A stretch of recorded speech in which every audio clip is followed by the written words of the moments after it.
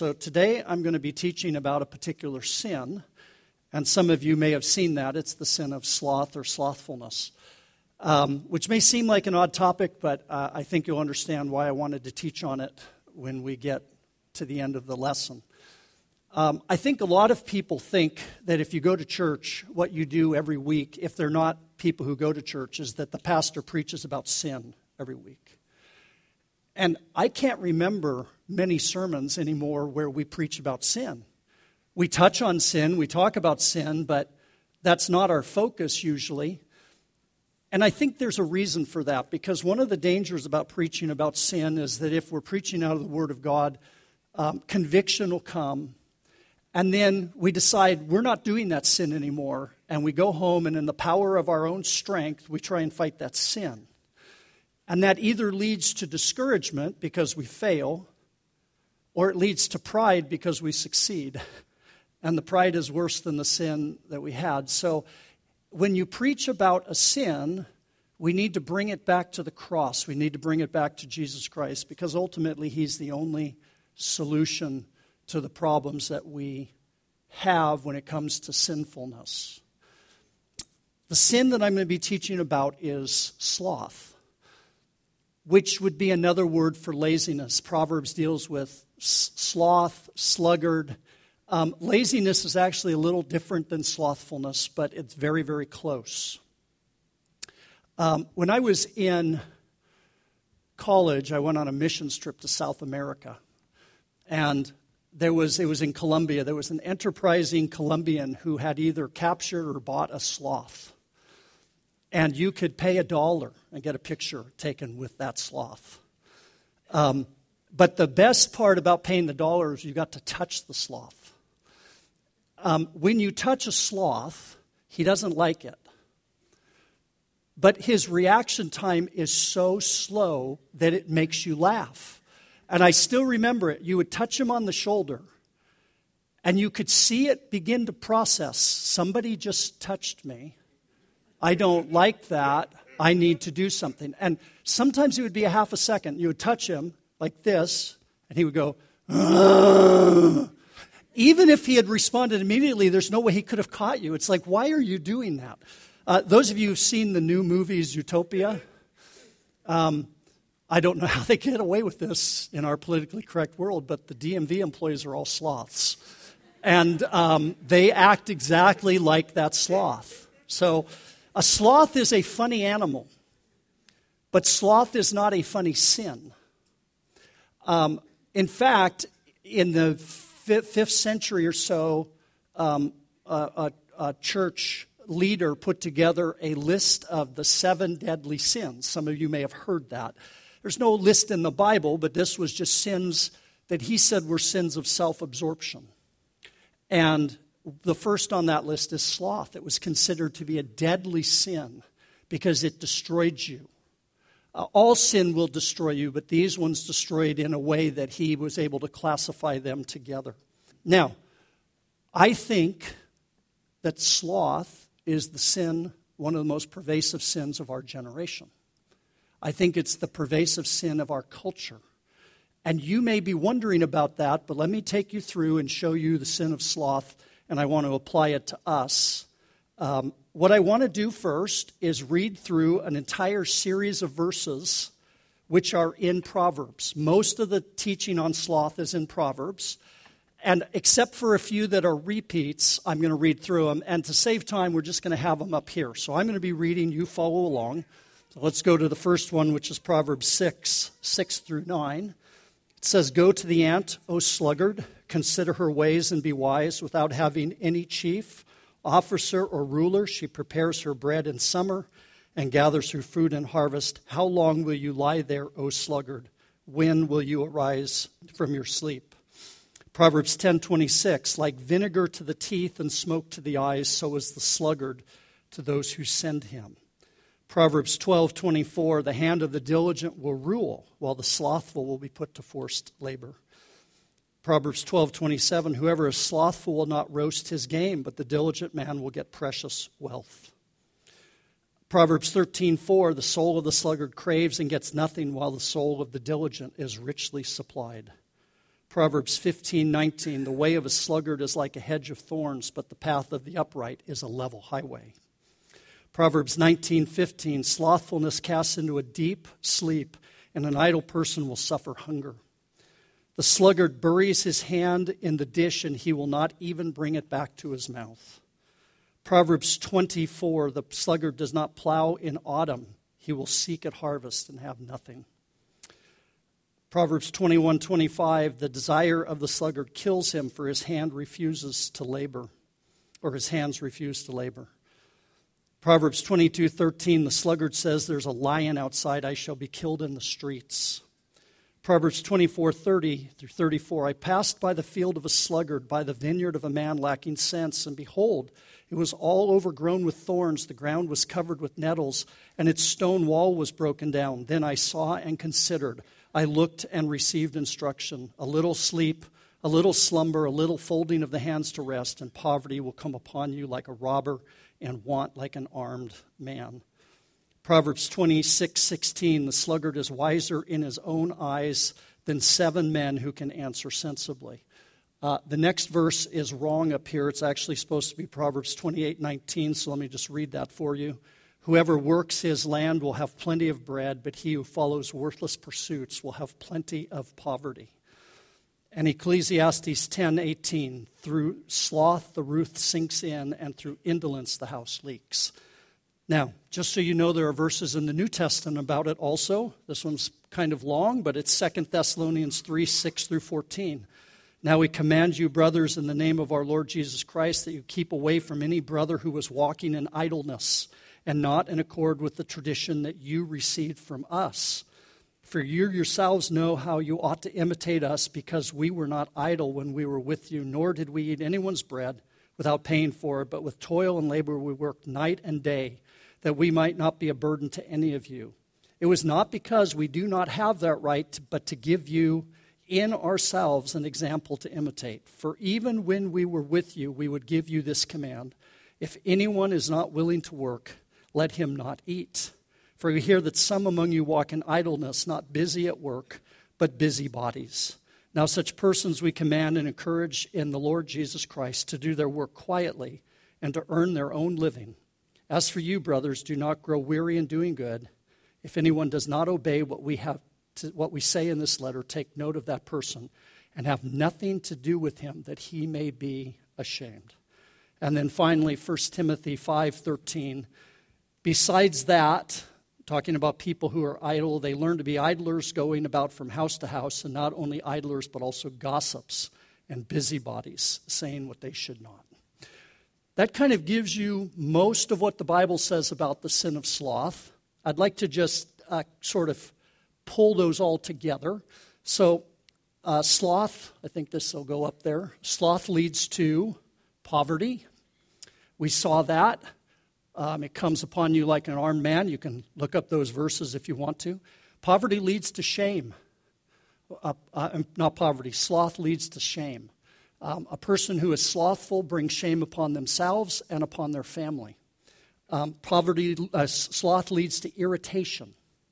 That was where it said that like vinegar to the teeth, so is a sloth to the person who sent him. If you've ever had to work with somebody who's lazy, or if you've been in the position of employing somebody who's lazy, it's always an irritation. If you've hired a contractor and he comes out and he's not a good contractor and he doesn't do a good job, it's an irritation. It's like having vinegar on your teeth. You're expecting a cool glass of water or a cup of lemonade and you get vinegar instead.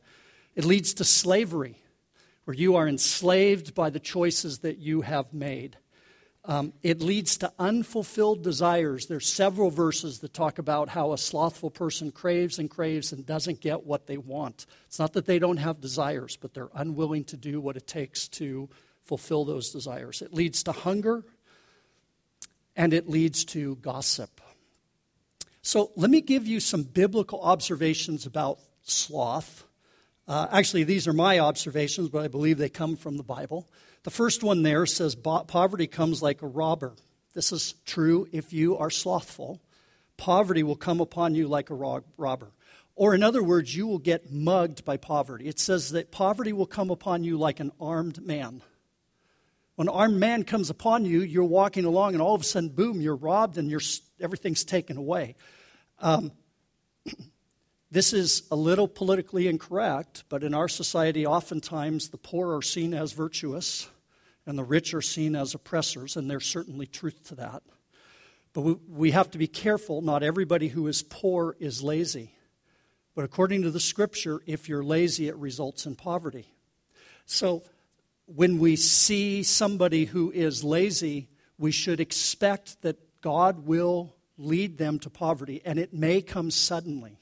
Oftentimes people live off of somebody else's capital. They're living off of somebody else's wealth, and it finally catches up with them, and poverty comes quickly as a result of a cascade of decisions that they've made. Sloth is a public sin. The verses I have up there are the ones that say that poverty, or the slothful man's house, the roof is caving in. And there's nettles in the yard, weeds, and the wall is broken down.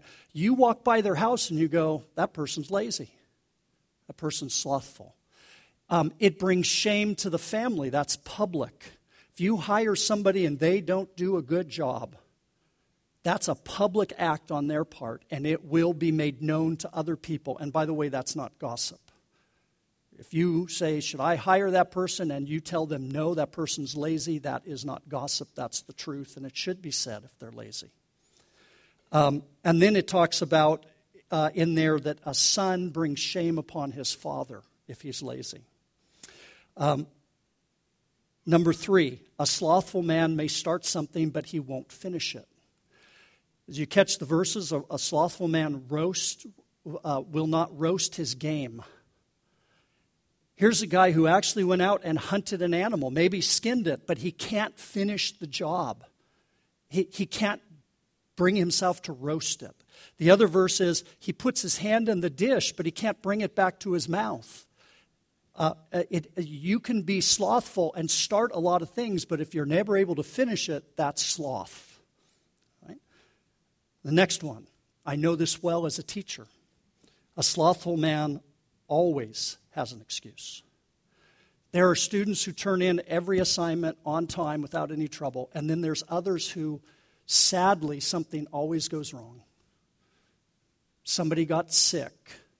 The dog ate their homework, which doesn't happen anymore. The hard drive crashed. Their printer was out of ink. They forgot about the assignment. There's always an excuse. A slothful man always has an excuse. And here it says there's a lion in the streets. By the way, if there was a lion in the streets, that's a good excuse. Do you think there really was a lion in the streets? No. Probably a big dog looked like a lion. A slothful man is wise in his own eyes. Proverbs 26:16 says, a slothful man is wiser in his own eyes than 7 men who can give an answer. The idea is we have 7 wise men in the sloth. The sloth is looking in his life and not understanding why things are happening to him, but he knows it has nothing to do with him, but it does. Now, the last 3 are somewhat profound. Slothfulness results in an inability to be productive. If you have your Bibles, go back to Proverbs 15:19. It says, the way of a sluggard is like a hedge of thorns, but the path of the upright is a level highway. If you are slothful, if you're lazy, what will happen is your life will look like everybody else's life at the beginning. It's a level highway, but along your highway starts to grow a hedge of thorns. And the further you go, the higher that hedge gets. And finally, you are trapped on the path that you're going.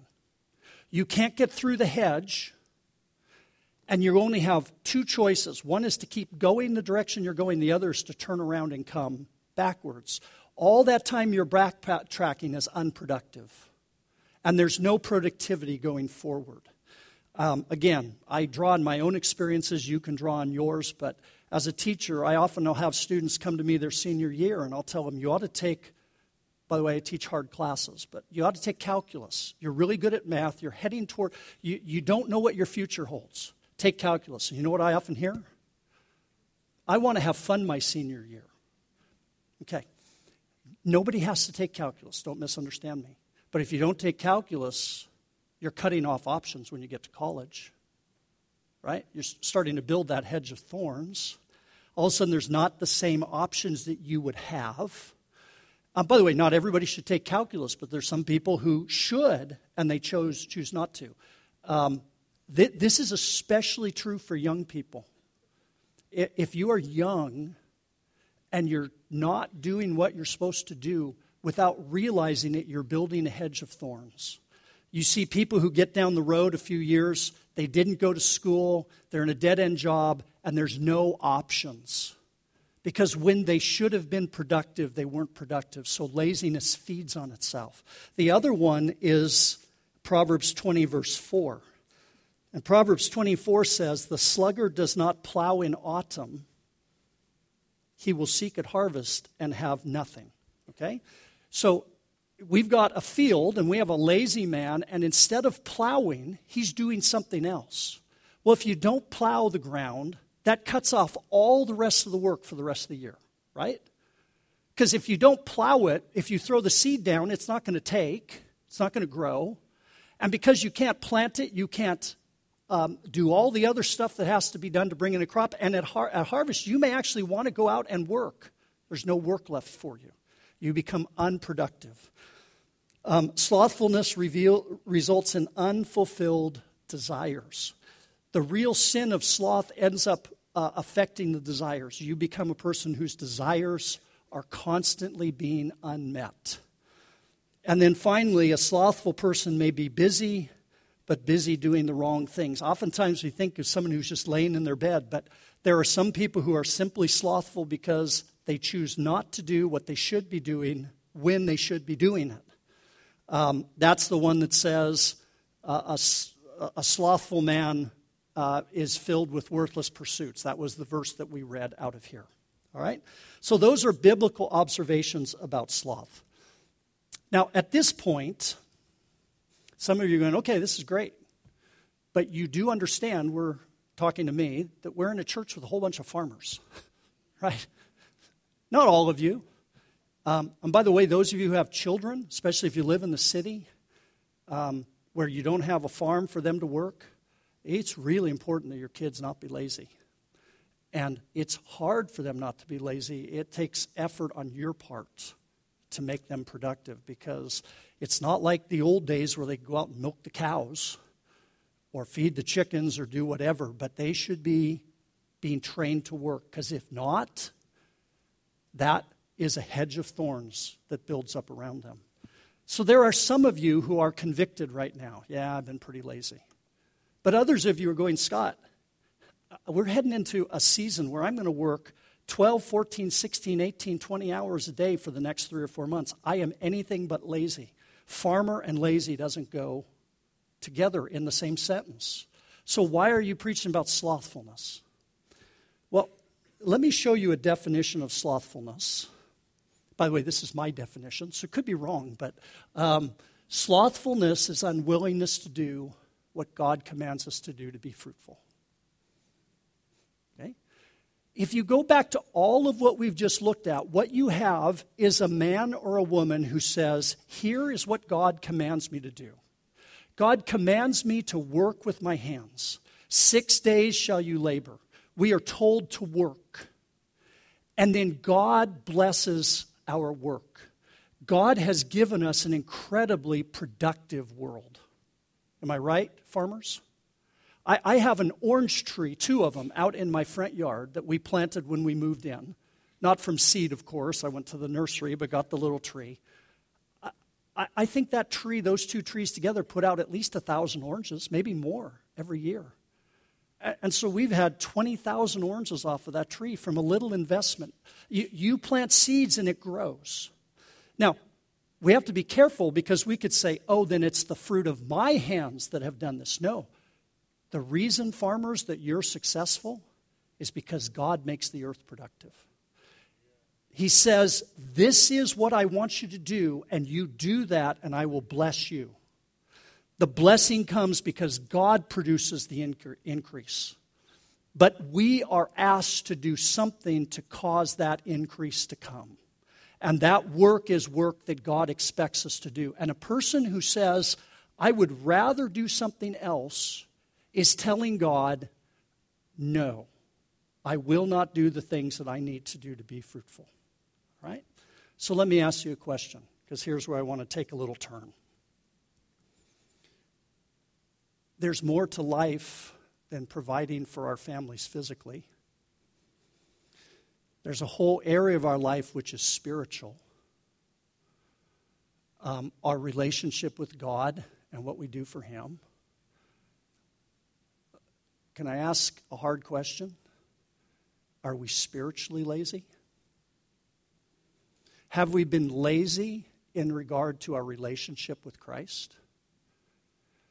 Have we been lazy in doing what God asks us to do to be fruitful?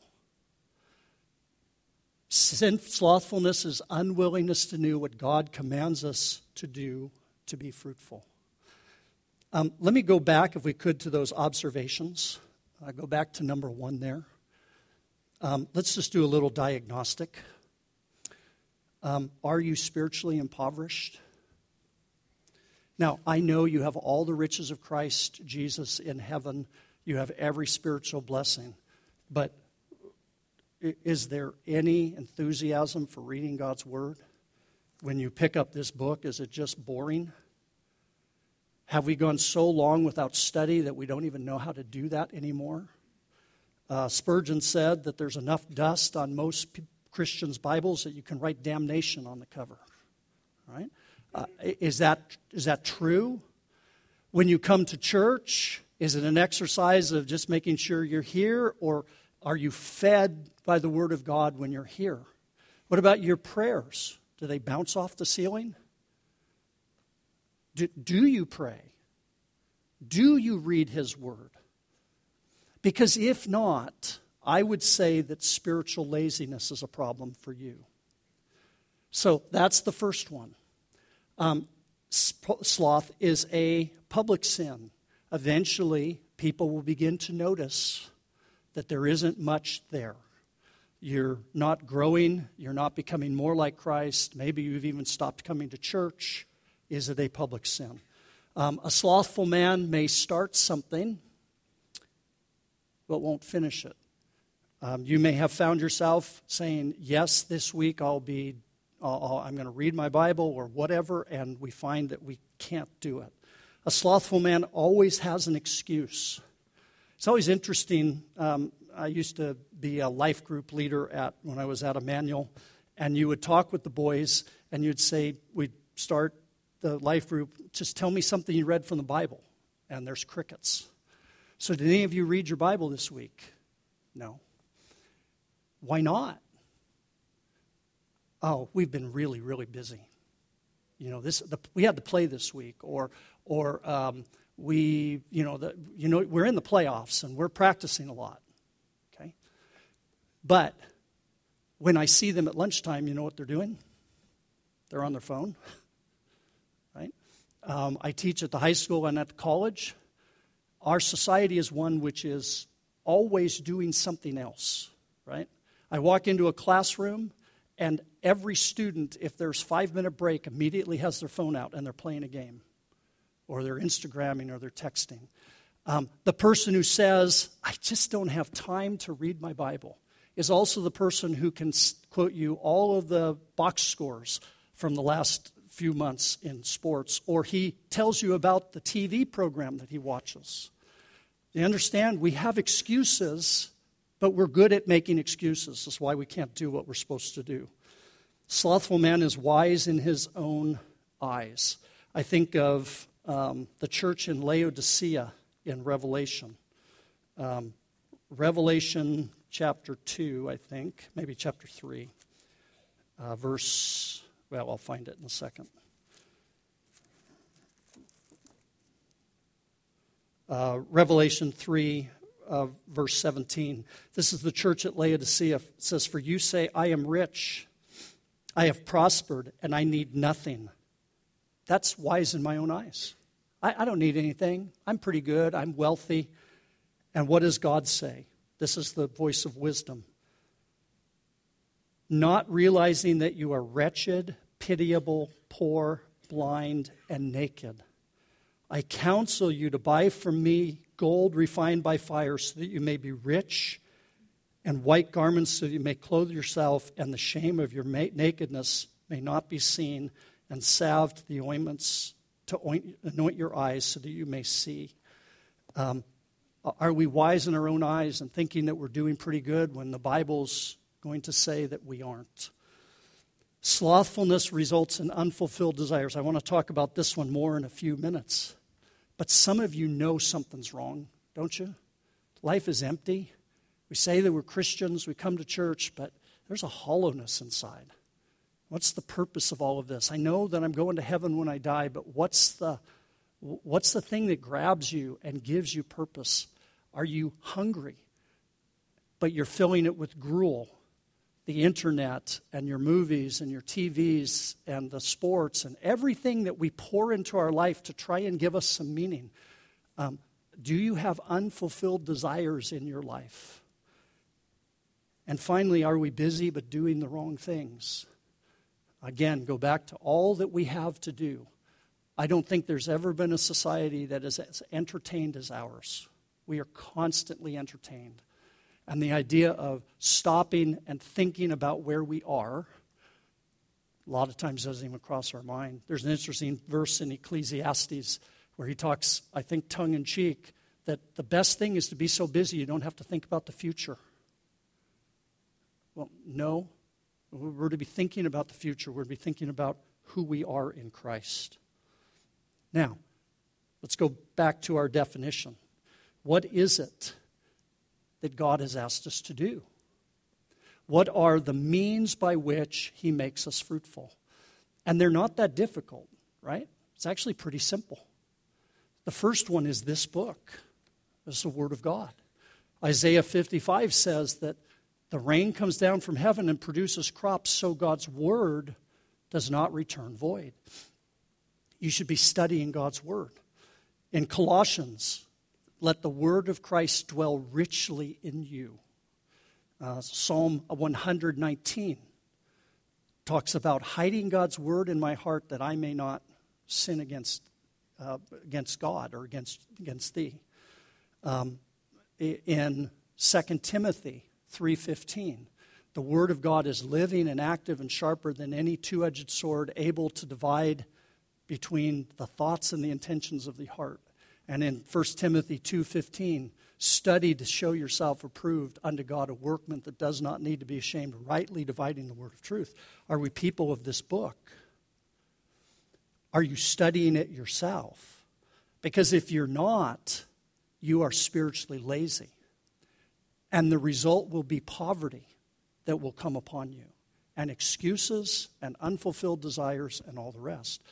The other would be prayer. The fervor and effective prayer of a righteous man accomplishes much. We are told to be praying for other people.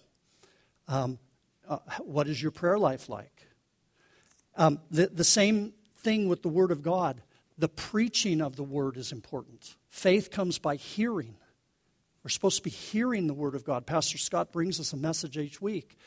When I was in college, I used to stay up every Saturday night and watch a stupid program called Saturday Night Live, which started at 11:30 a.m. and went to 1 a.m.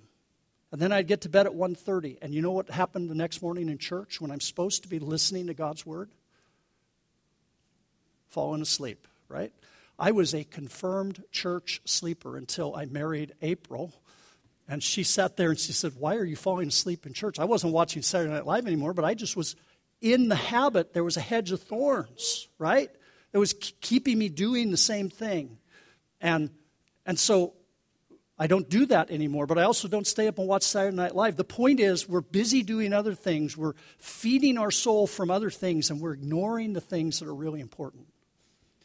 And now comes the tricky part. Because you see, if you have been spiritually lazy, then your life is hard. The ground is hard. It's like hardpan. I discovered hardpan when we moved to Reedley. Went out in this big backyard, thought I was going to have a beautiful garden, put that shovel in, and it went out about that far, right? What do you have to do? I can't plant a garden. I spent the whole first season making the ground right. This is the hedge of thorns we're talking about. You need to turn around. You're heading a direction. You need to turn around and come back until the hedge isn't there so that you can get out of it. Some of you are going to have to put in a lot of time before you become spiritually productive if you've been lazy. And so now we're to where I warned at the beginning. You're going to say, okay, all right, Scott's right.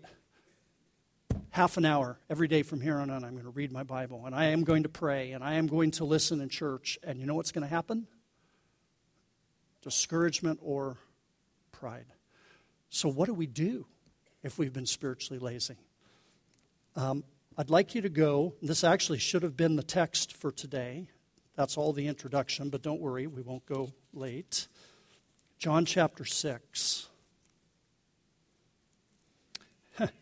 I think this is kind of funny because Pastor Scott's going to preach on this in, a month or two. John chapter 6.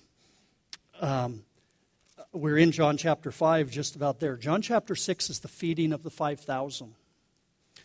But John does a whole lot more discussion than any of the other gospel writers. Some of them tell the story and that's it. But John talks about the discussion. And just to give you the context very briefly, he feeds the 5,000, then he walks across the water. There's no boat, or he goes across the water. Actually, I shouldn't say, he walks across the water. His disciples are going. And he gets to the other side. Well, they come around the lake to find him. And they come to him and they ask him. In fact, let's pick it up there, starting in verse 25 of John 6. When they found him on the other side of the sea, they said to him, "Rabbi, when did you come here?" Jesus answered them, "Truly, truly, I say to you, you are seeking me, not because you saw signs, but because you ate your fill of the loaves. Do not labor for the food that perishes, but for the food that endures to eternal life, which the Son of Man will give to you, for on him God the Father has set his seal." Jesus immediately identifies a problem with them. They're interested in spiritual food. They're not interested in the food that endures to eternal life. At which point then they say to him in verse 28, and they said to him, "What must we do to be doing the works of God?" Okay? You and I, if Christ is moving, if the Holy Spirit is moving, you want to do the works of God. This is the question you should be asking. If I've been lazy, how do I do the works of God? Jesus is going to answer it. Jesus answered them, "This is the work of God, that you believe in him who he has sent." You say, well, how does that help? I believe in Jesus. Remember the context. What did Jesus promise them? In fact, keep going because he talks about it. He says in verse 35, Jesus said to them, "I am the bread of life. Whoever comes to me shall never hunger, and whoever believes in me shall never thirst." Here's my question. I know you believe in Jesus. If you're in here and you're a believer, a Christian, I know you believe you're going to go to heaven. I know that you believe that his righteousness has been placed on you and your sin on him. Do you actually believe what he just said here? That every one of your desires will be met in Jesus Christ. That if you believe that he has promised you that every desire that you have will be fulfilled in Jesus Christ. See, I don't know if we believe that. I don't know if I believe that. Because if I believed it, I wouldn't spend so much time filling myself with other things. Worthless gruel that accomplishes nothing. I have, and I will tell you, I have been spiritually lazy, which is why I'm preaching to myself. There are times where I will sit there and I will read political blogs where I'm reading the same article 3 or 4 or 5 times. Why? Because I don't know why. But but there's something that it makes me feel like I'm informed. Okay? There's desire there.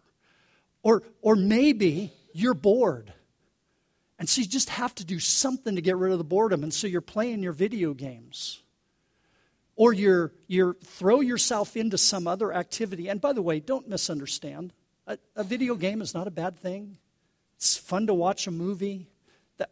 God made us to enjoy life, but we have filled our life with so many other things. And I think the reason is we do not really believe that Jesus means what he says, that he will fulfill our every desire. Jesus says, if you come to me, you'll never hunger and thirst again. He says in John 10, I came that you might have life and what? Have it more abundantly. The Christian life should be completely fulfilled simply in Christ himself. What I'm saying is the only solution to laziness, spiritual laziness, is to fall in love with Jesus and believe that he will do exactly what he said he would do. You start reading the Bible simply to break out of laziness, you're going to find that this book will remain boring and unproductive for you because of the amount of time you've been lazy. But if you say, Jesus, I believe that you will meet my every desire, and you ask for that faith, that's the only way we're going to break out of the laziness that has gripped us. And, it'd be interesting to go around and just evaluate our own selves. I doubt if there's very many people here who aren't looking and going, yeah, I have been spiritually lazy. But the solution is not in ourselves. The solution is to look to Jesus Christ and the grace that he has offered us, that he actually will meet every single one of your needs, that your life will be abundant. You could actually, I know this would be hard to believe, you could lose your phone. We could have all the power turned off, and your heart would be totally satisfied in Jesus Christ. We have filled it with substitutes, is what we've done. So, have we been spiritually lazy? I know that I have. What's the answer? I hate to say it, but you do have to start reading your Bible. And you need to start praying. And you need to start preparing to come to church. We have to do the things that God has commanded us to do to be fruitful, but we will not do that unless we turn our attention and place it on Jesus Christ and believe that he will meet every single one of our desires because he has promised to do that. And when that is who we are, then that will make a difference. By the way, let me give some suggestions. We've got promises from God. Seek first his kingdom and his righteousness, and everything else will be added unto you. But we spend a lot of time worrying about our future and our money, and maybe it's time to give that over to God. Pastor preached that sermon a couple of weeks ago. Invest in the kingdom. And if you start investing in the kingdom as part of your love for Christ, your heart will then, your treasure will go somewhere else. Give your money to things other than yourself. Give your time to things other than yourself. Turn your attention outward, because that's what Jesus did. That's what it says in Philippians. Think of others as more important than yourself. Be like Jesus Christ. So the solution is not harder work. And if you're lazy, it's going to be really hard. And if you have gone a long time of spiritual laziness, you are going to struggle to be productive. But unless we change our focus and put it on Jesus Christ and what he has promised and believe that he fulfills every need, we will fail. So that is the solution, always to look to Jesus Christ.